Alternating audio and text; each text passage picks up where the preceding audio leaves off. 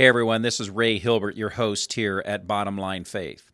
We hope that during this time of the global pandemic that you and yours are safe and sound. Over the next few weeks, we're going to be presenting to you some of the best of episodes that we have recorded over the last few years here at Bottom Line Faith. We're doing this in order to bring you some of the best high-profile and specialized speakers to help you navigate this crisis in your leadership in the marketplace. We'll be back with you soon with some new episodes of Bottom Line Faith, but for now, we hope and pray that this episode will be of tremendous value to help you live out your faith in the marketplace. And now, the show that bridges the gap between faith and business. Welcome to Bottom Line Faith. On today's show, Ray sits down with Deanne Turner, former Vice President of Sustainability for Chick-fil-A.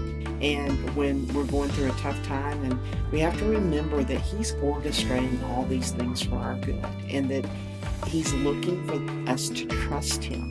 And sometimes it's more about that learning to trust than it is whatever the outcome's going to be.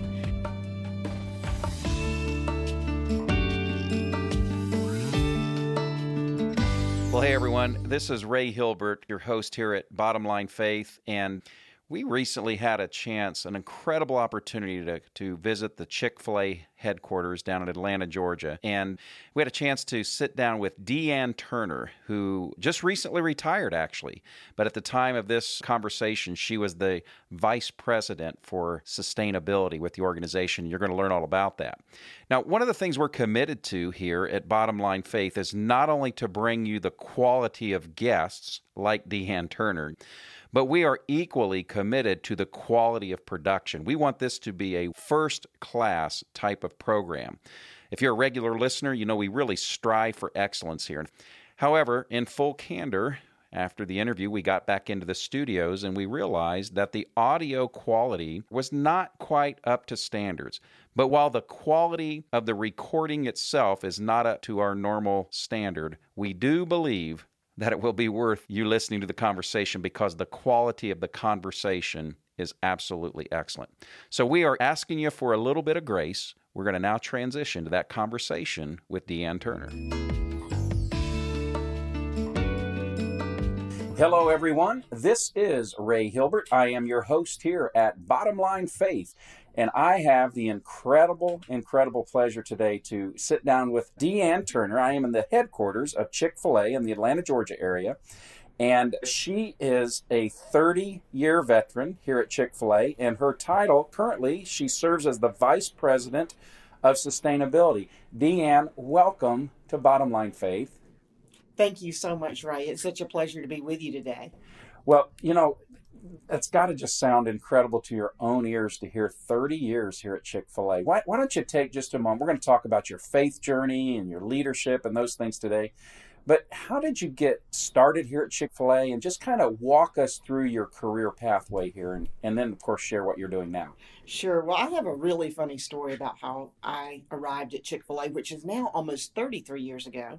And I started out, I was really not long out of college, and I was working for an advertising firm. I had a journalism background and wanted to pursue that area of advertising. And my husband was a pastor down the street from Chick-fil-A's headquarters, and he started encouraging me to apply here. And I did. I applied the first time. Actually, at first, I wasn't all that interested. I didn't know much about Chick-fil-A. I thought I was happy where I was and didn't see the need to do that. But he kept encouraging me, so I finally applied. And 2 weeks later, I received a notice I was turned down and was told I was not a fit for anything they had available. And I thought, well, that's that. I did what he asked me to do, and we'll just move on to the next thing. But he wasn't satisfied. He said, you need to apply again. And so I did apply again, and 2 weeks later, I got another version of that first letter, and I was turned down again. Well, then I was intrigued. You know, to be turned down by this company twice, it's like, okay, what's the deal here? And so I kept pestering them, and I kept calling and checking about opportunities, and you know, nothing really happened. And then one day he was at his church, and a lady came in, and she had a flat tire, and she asked to use his phone. And, you know, of course, that was way before cell phones. So he said, no need, I'll change the tire for you. And so after he changed the tire, she gave him a card for a free Chick-fil-A sandwich. And he said, oh, do you work at Chick-fil-A? And she said, well, I do, But my husband's been transferred, and so I'm leaving. And he said, well, what department do you work in? And of course, she said, advertising. And so he ushered her out of the church. She gave me a call, and he said, hey, they have a position in advertising. So I picked up the phone immediately, called him, said, I hear you have a position in advertising, and I'd like to apply. And so I think they were just tired of hearing from me, and they brought me in for the interview. And I went through a 6-month interviewing process. And by the time I got to the end of the interviewing process, they asked me if I was interested in a job in human resources. And at the time I thought, well, sure, these people are really nice. Well, of course, those of us in HR, we're paid to be nice to people. So, and I thought, well, I'll do this for a couple of years and then I'll go to marketing. And again, that's been almost 33 years ago, and I haven't been to marketing yet, but did enjoy a great career in human resources. And then about 3 years ago, Chick-fil-A began to recognize a need to have a sustainability function within our organization. And I'd had some interest in particularly the social issues around sustainability. I didn't know much about the environmental part of that, but as it turns out, I've gotten involved in both of those things over this time, and we did launch a function and a department, and I've been leading that now for about 3 years. Oh, that's really exciting. Now, with all due respect, you kind of didn't really talk about the significance of your role in human. You just weren't in human resources here, so you got to elaborate just a little bit for us, Deanne, and kind of where did that kind of end up there before you moved over to your new role? Sure. Well, I started out selecting staff members and really creating systems. We were a young company. We were mainly a regional organization in the Southeast, all in malls, if you remember that about Chick-fil-A way back when, and only doing about $175 million in sales, less than 100 people on our corporate staff. So that was really what I was doing, is helping lay those systems down for our corporate hiring area. And then after I did that for a while, I went out on the road to be a operator recruiter for our individual restaurants. And I have to tell you, that was one of my favorite roles because I loved introducing people who knew nothing about Chick-fil-A to our brand. And especially as I got out of the Southeast, I had the Northeast region was one of my main areas. And I would go there and people would ask me about Chick-fil-A or Chick-fil-A or, they didn't even pronounce it, much less know much about us. And so it was a lot of fun for me to sell people on our brand that I believed certainly in, and then had the opportunity to share that and attract people into our organization. You know, our founder, Truett Cathy, always said that people decisions are the most important decisions that a leader makes. And for him, there was no more important decision than who we gave the keys to the restaurant to. That was our representation of our good name in a community. That person led a number of employees or leads a number of employees, and especially young people. And so that was a very, very important decision. I loved being a part of that. As time went on, I began to lead different and various functions within human resources, which later became talent. And so in 1999, I became the leader of our talent function at Chick-fil-A and continued in that role through 2015 before I moved to sustainability. So had an opportunity to really see us grow in that period of time. As I exited out of that role, we had about 2,000 restaurants and 1,500 corporate staff and about $6 billion in sales. So things had certainly changed in that 30 years that I'd entered human resources. Yeah, and we hear stories, out around like how difficult it is to become a Chick-fil-A owner-operator. What's the real numbers? What's the real ratios that we see, number of applicants versus those who get, this is a very stringent process. If it was tough for Deanne Turner to get on in corporate office 33 years ago, it's even tougher, right? Just give us a little understanding there. Sure. For both roles, both at the corporate office that we now call the support center, as well as to be a Chick-fil-A operator, which we use interchangeably with franchisees, the numbers are close to the same. Okay. There's about 100 to 150 opportunities a year, and there are about 30,000 inquiries per year for each. So there was an article out not long ago that says it's easier to get into Harvard than it is to be a Chick-fil-A franchisee, and the numbers are pretty similar. So in that case, and I want to talk about your book because that pathway of your leadership and everything that you've learned and led here ultimately led to you writing a really amazing book. We're going to talk about that in just a moment.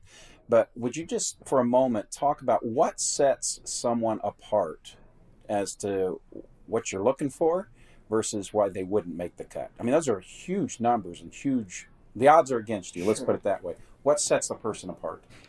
Well, as you asked that question, particularly for a Chick-fil-A franchisee, I think there are a couple things that set these folks apart. First of all, they really want to be in business for themselves. Chick-fil-A offers an opportunity to be in business for yourself, but not by yourself, because there's such a support system behind that. But these are people with entrepreneurial spirits.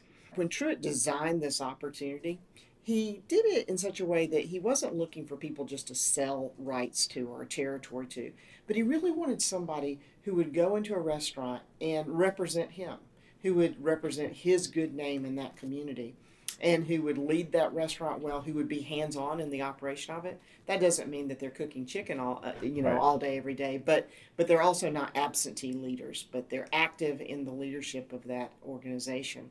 And so that's one of the very first things that we look for anybody associated with Chick-fil-A is their interest to serve others. In fact, that's one of our core values. We're here to serve. Yeah. And we're not in the restaurant business, we're in the people business. Chicken happens to be a means to an end of impacting lives. Yeah. So the first way we're going to do that is to serve. So whether it's a Chick-fil-A operator and their team members that are serving guests, or it's a support center member here serving those operators that are actually selling the chicken, we're all in the service business. So that's number one. Secondly, we obviously look for people with a strong leadership track record. They need to create followership in a restaurant environment. For a franchisee, we're looking for somebody who their team members will follow, and also that can build relationships to grow a brand within a community. So those are some of the key things we're looking for. What we're not looking for is somebody who's interested in coming in and buying a territory and opening a bunch of restaurants and being absentee to the business. That's just not our model. That's not saying that's not a worthy model somewhere else, correct, but it's just not what Truett intended when he began this model for Chick-fil-A. So this career, this pathway led to you writing a book called It's My Pleasure. Right. Why don't you talk to us a little bit about that? What led to the book, and what do you cover in it, and what are you hoping the reader would take away? Because we're going to give our folks a chance to learn how they can secure that. Sure. Well, the story behind it is really quite remarkable. I have always been a writer. From the time I was little, I would work out my grief, my problems, my issues by writing about them. And so in 2013, my dad died. And at the same time, Truett became ill and left the business day to day. And those have been really the two biggest business mentors in my life. And so feeling that sadness, I began to write blog posts about different aspects of what I had learned from each of them. As Truett passed away in 2014, I came to realize that I had more than just a few blog posts. I looked down one day and I had 16,000 words, and I was well on my way to writing a book. And so it became a passion of mine. It really had nothing to do with the public in general, although it's become something that people are interested in. But for me personally, it was the opportunity to be sure that those of us who knew Truett Cathy and what he told us and what he taught us about people decisions and the importance of selecting great talent and creating a compelling culture, that we would never forget that.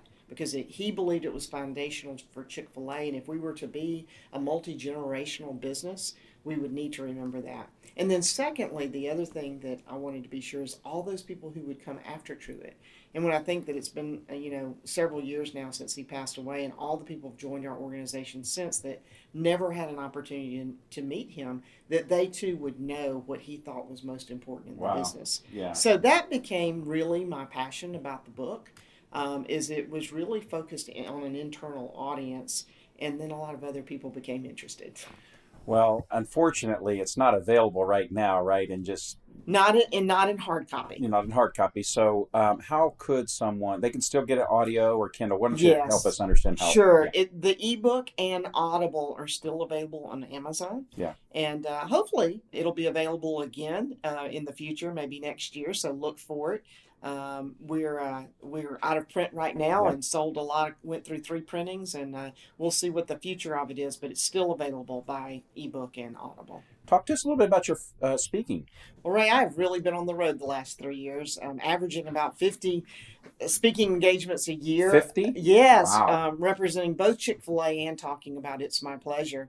I really enjoy the faith-based leadership sector of that, Yeah. and had an opportunity, of course, to be with you all a couple of years ago and several other similar organizations. But I've also spent some time specifically within either industries or specific business, and helping them work with their talent selection and also creating a compelling culture and really telling stories. That's what I seem to do most of, is to tell stories about how those things have happened, both within our organization and my own personal experiences through that.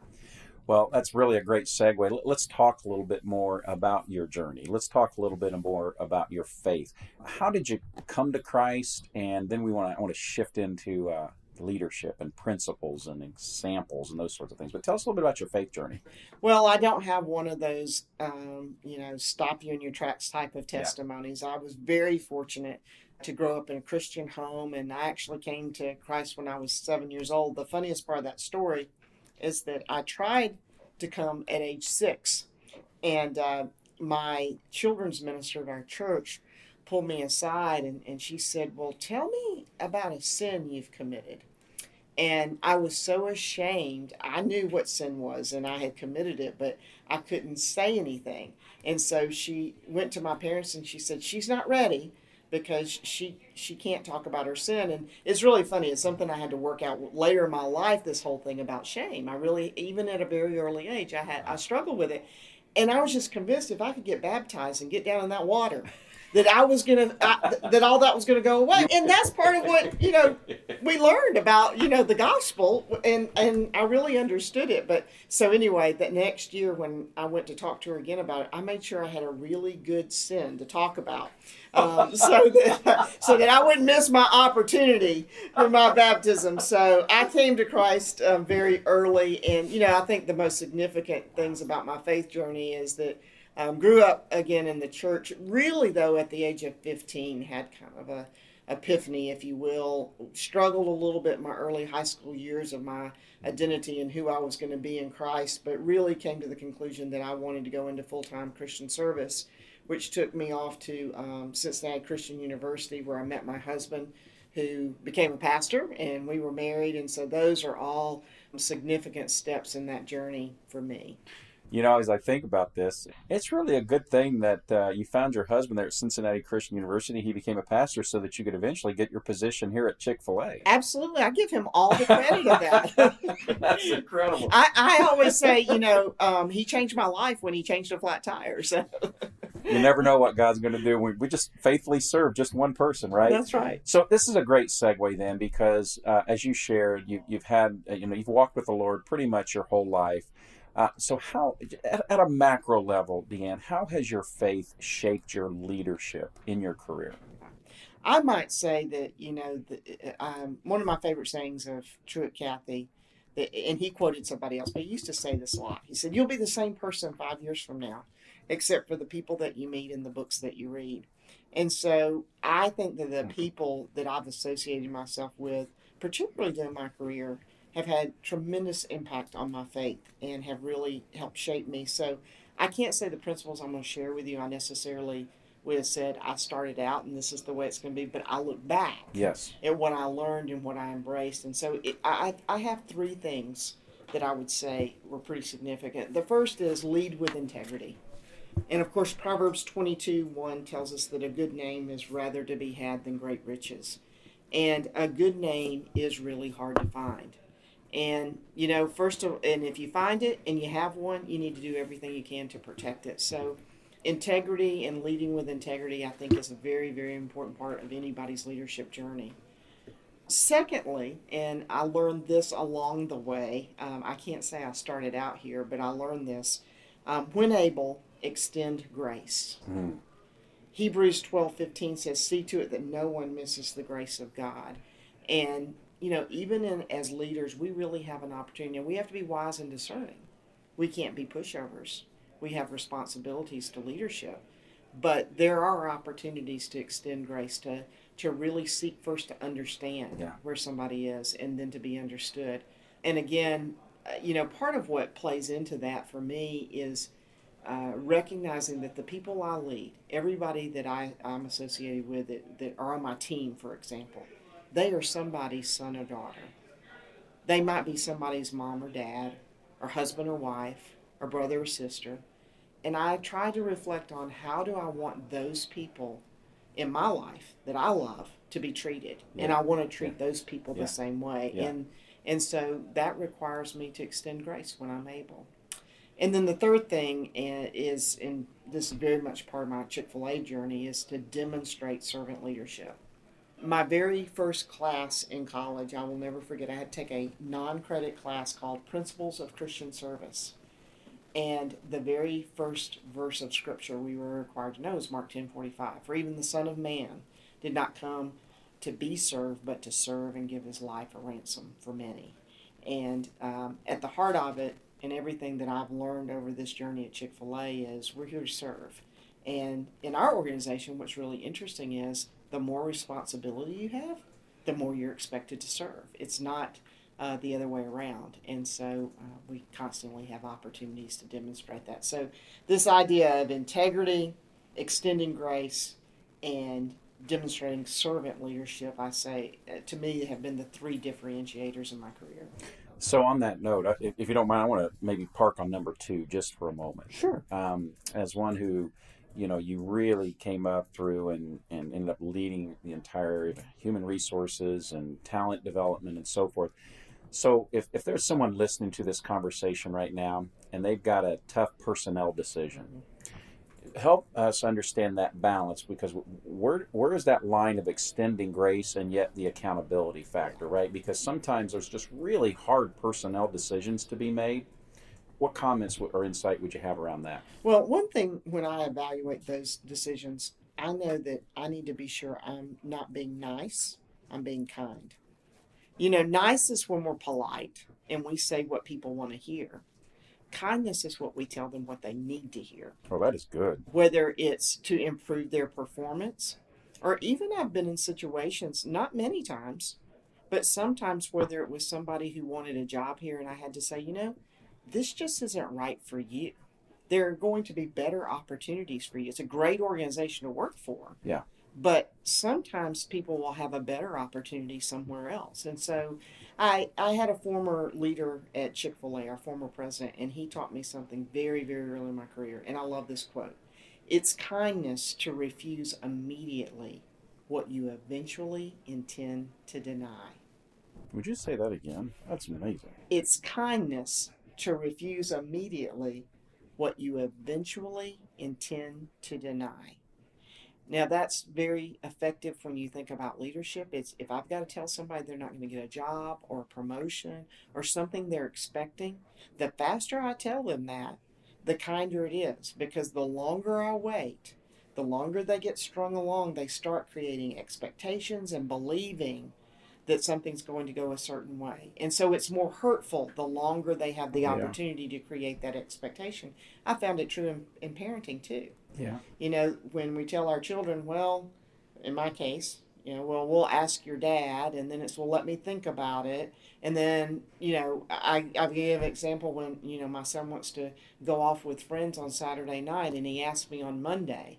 And I go through all these things, and then I don't get around to telling him till Friday that he can't do that. That wasn't a very kind thing to do, because the reality is I knew on Monday I didn't think that was a very good idea.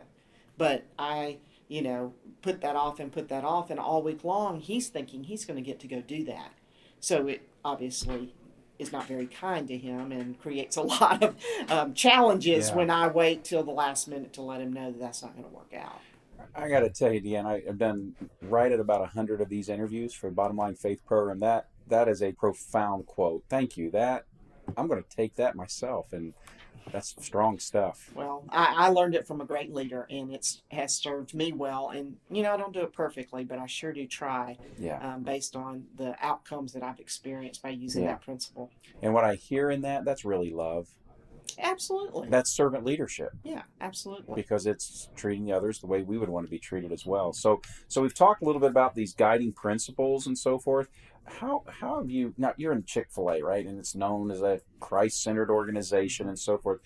Where have been any struggle points that you've had in your journey along the way in integrating your faith and work? Or maybe even tell us a challenge you've had or a tough situation that really did challenge your faith? Kind of a broad question there, but maybe what would you say around that?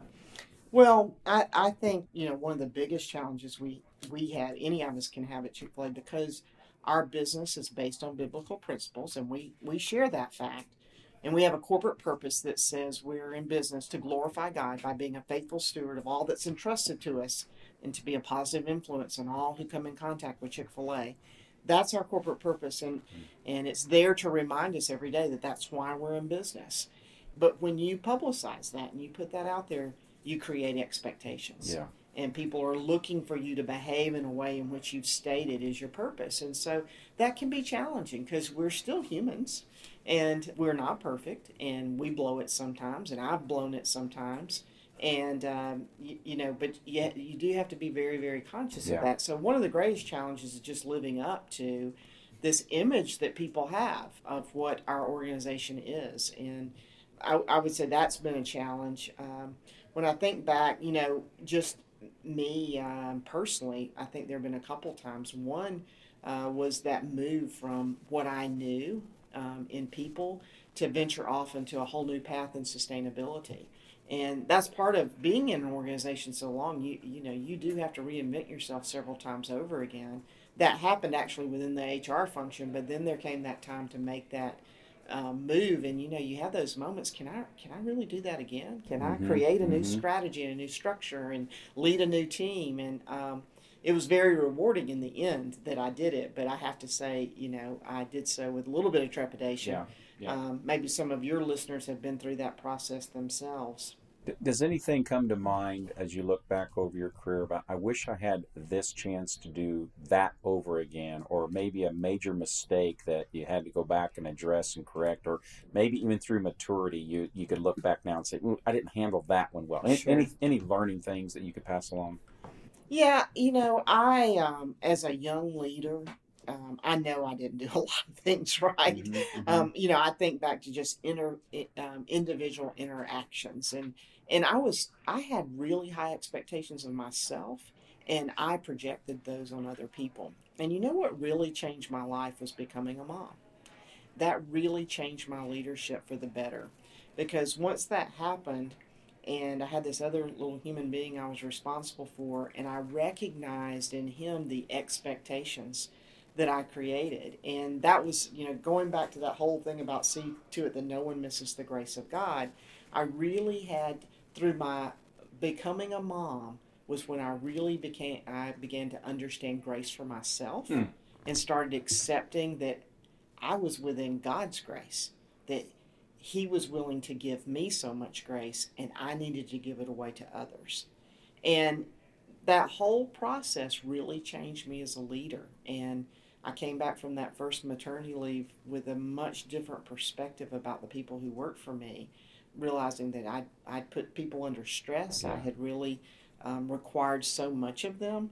And that it goes back to what I said earlier, recognizing, hey, there's someone's son or daughter too. And now I have this little person in my life, and how do I want him to grow up and be treated? So that was one of the things I look back and go, now if I could do something over again, I really wish I'd learned that earlier. But I will tell you this, I knew you were going to ask this question about, what would you do? And again, by no means, we could talk all day about my mistakes as a leader, because we all have them. But I don't know that I'd change a whole lot, because I have this strong belief that my path is my path, and that God is sovereign in all things, and He works all things together for good. And whatever path I've been on, now, it hasn't been straight, but even the twists and turns, He knew how to use those things for my best good. And so I try not to look back too much in any aspect of my life and go, well, I wish that had been different. Because whatever it was God's ordained path for me. At this point in my life, that's how I accept it and look at it. That sounds like real internal peace. That's beautiful. And could we go back, because as I was listening to something you were saying a moment ago about, when I became a mom and those sorts of things, how did you balance all that? How did you maintain your walk with the Lord, your emerging career, your developing career, being a mom, being a wife, community? How did you manage all that? That's a lot. I really don't know. When I look back at how did I do that, I had a lot of supportive people in my life. And, who you choose as your mate, I'll start there, can be a really, really important decision of what you're able to accomplish in life. And God blessed me with an amazing husband who's been tremendously supportive, a very active dad, shared the home and parenting responsibilities with me. And so number one, that has a huge amount to do with what I was able to accomplish and do. For me personally, and I didn't start out here, so this is another place I had to learn. I didn't do this well, but I eventually got to the point that I realized I needed to be present wherever I was. I didn't try to mix all of those roles. I became very clear about what my roles were, and when I was in each of them, my goal was to be there. So if I was at home, I really tried to be at home. Now, if my kids are listening to this, they're probably thinking about times where I didn't always do that. But of course, right. I kept practicing that. When I came up with that idea to begin with, I wasn't very good at it, but I kept on and kept on. I mean, I realized one day I'm sitting at the baseball field, at the time it was a BlackBerry. But the whole time they're out there, I've got my head stuck down in the BlackBerry and I'm responding to emails because that's a nice time to just sit still and do that, right? But I wasn't being very present. So, and the same thing with everything else. When I was at work, and I was focused on what I needed to do there. When I went to a board meeting, I was at the board meeting. And that's just a discipline that we have to work at. It's not a natural thing to do that. But that helped me a whole lot, was the ability to just say, hey, wherever I am, I'm present in that moment. And then just leveraging a lot of other things. I outsourced what I was able to outsource in our home. I've often told people, my kids just didn't really care who did the laundry or who went to the grocery store. That wasn't important. But they did care who was at their ball game or who tucked them in at night. And so I tried to figure out what it was. And sometimes I would just ask them, what's most important for me to do for you this week? As my sons grew up and got into high school, one of the things I did, they all played high school football. And so Friday nights were sacred.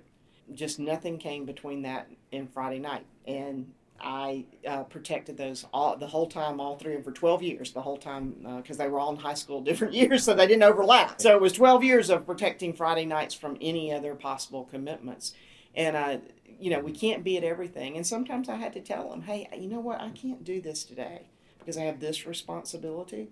But I tell you what I will do. I'm going to be able to take some time off to do this with you that's really important to you. And we talked very openly about it. And one of the things that I think benefited my kids was, in what I saw them, they saw a mom and dad who got up and went to work every day. And they developed an amazing work ethic themselves because of that. And so mine weren't ones that, were calling sick out of school all the time because mom and dad didn't do that. We got up and we went to work, and we worked at this whole thing as a family. Now, with all that said, I want you to know something. I support moms who choose to stay at home. I think it's the highest calling there is. Everybody has a different situation about why they choose to do what they do. And they're as individual as those choices are as individual as all the individuals. Yeah, that's good. But there's this saying, the hand that rocks the cradle is the hand that rules the world. And so when I have a female employee who comes into me and says, hey, I'm going to stay home with my baby, I celebrate them because I think that is a very, very high calling and very important one. So we're all called to do different things, and God has a different path for all of us. But that's how I've tried to do the very best I can to balance. Yes. Well, Deanne, we've talked about your background, we've talked about your faith journey and balance and so forth. But I want to just shift, if we may, towards this little section around advice and mentorship. Okay. And so what's the best advice anyone ever gave you, and how does it continue to impact you? Well, it's funny. I actually gave that to you earlier, but I'll add one other thing to that. And this was not advice anybody said to me, but I watched demonstrated, and it's this. Actions do speak louder than words. And so, especially when it comes to our faith, if we want to be a testimony, we don't talk about it. we walk it and we just do it. And in my career, in my marketplace, I've had that demonstrated over and over again.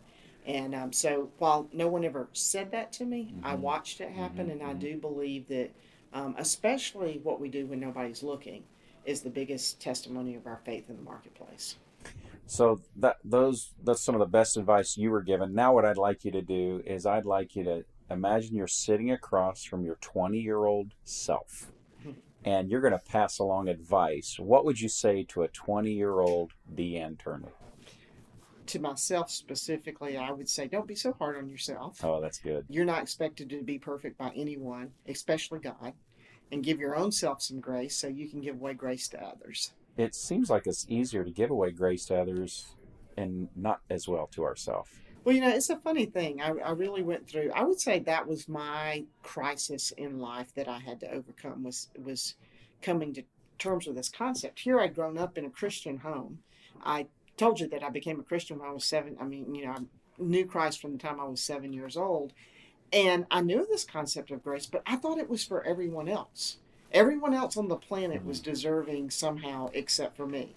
I had to, real quickly, what happened was I had landed in the middle of Kenya in a little village that was 2 hours from nowhere.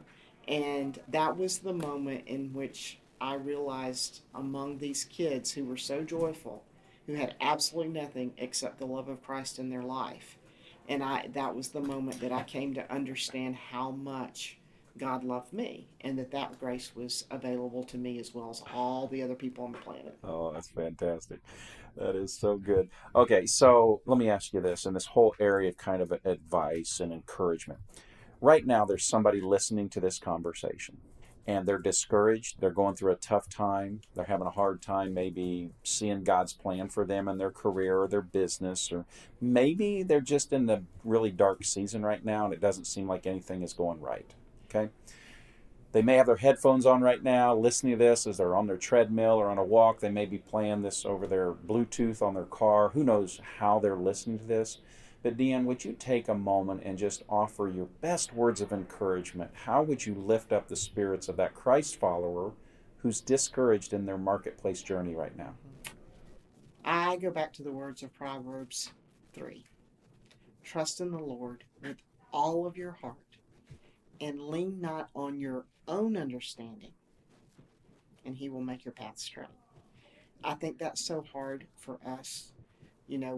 There are certain things we value higher than anything else. Obviously, our faith, our family, but our role in the marketplace sometimes. That's a very important priority in our life. And when we're going through a tough time, and we have to remember that he's orchestrating all these things for our good, and that he's looking for us to trust him. And sometimes it's more about that learning to trust than it is whatever the outcome's going to be. But that's where the peace comes from, to walk through those tough times. And I've had them here in the marketplace. And that's what I go back to, is that Proverbs 3. I love that. That is really good. That is really good. Well, Deanne, for those who listen to the program, they know that the last question I ask in every conversation is what I call my 423 question. It's based that you were just talking about Proverbs 3, so we're just going to go just a little bit further north to Proverbs chapter 4, verse 23, that says, above all else, guard your heart, for it determines the course of your life. So if you had the opportunity to gather your family and friends and loved ones around, and say it's towards the tail end of your time this side of eternity, and you have a chance to pass along that one piece of advice or encouragement, what would be your above all else advice? Finish the sentence for me. Above all else, love God and love people with all of your heart. And I actually think it's that simple. Love God and love his people. And that's what we're here to do. Well, I tell you what, Deanne, from the first time, I made the notes from the first part of our conversation, these principles, leading with integrity, extending grace, and servant leadership. I just want to say, while we're on the air here, you have done nothing but model those things in our relationship over the past 2 or 3 years. I remember the first time I picked up the phone and says, hey, Deanne, We'd love to see if you could come talk to us at our conference. And you just modeled grace, you modeled integrity, and I just want to thank you personally. Well, thank you for modeling Christ the way you have in our friendship over the last 2-3 years. Well, thank you so much, Ray. It's been a pleasure to get to know you and all of the folks at Truth at Work, and thanks for spending time with me today. Well, folks, I am your host here at Bottom Line Faith, Ray Hilbert. I am sure of this. I am sure that today, like me, you have been encouraged, you have been inspired, and you have learned from one of America's best leaders who love Jesus in the marketplace, Deanne Turner here at Chick-fil-A. It has been an honor to have this conversation. Check out her website, deanneturner.com, deanneturner.com. If you've got a corporate event or a leadership conference or something where you need a really godly leader to communicate biblical principles of leadership, you're going to find no one better in the country than Deanne Turner. So that's my encouragement to you. Until next time, I am your host here at Bottom Line Faith, Ray Hilbert, saying so long and serve the Lord faithfully in the marketplace. Bottom Line Faith is brought to you by Truth at Work. If you'd like to hear about new episodes or listen to past episodes, visit us online at bottomlinefaith.org. You can also subscribe to the show through Google Play and iTunes.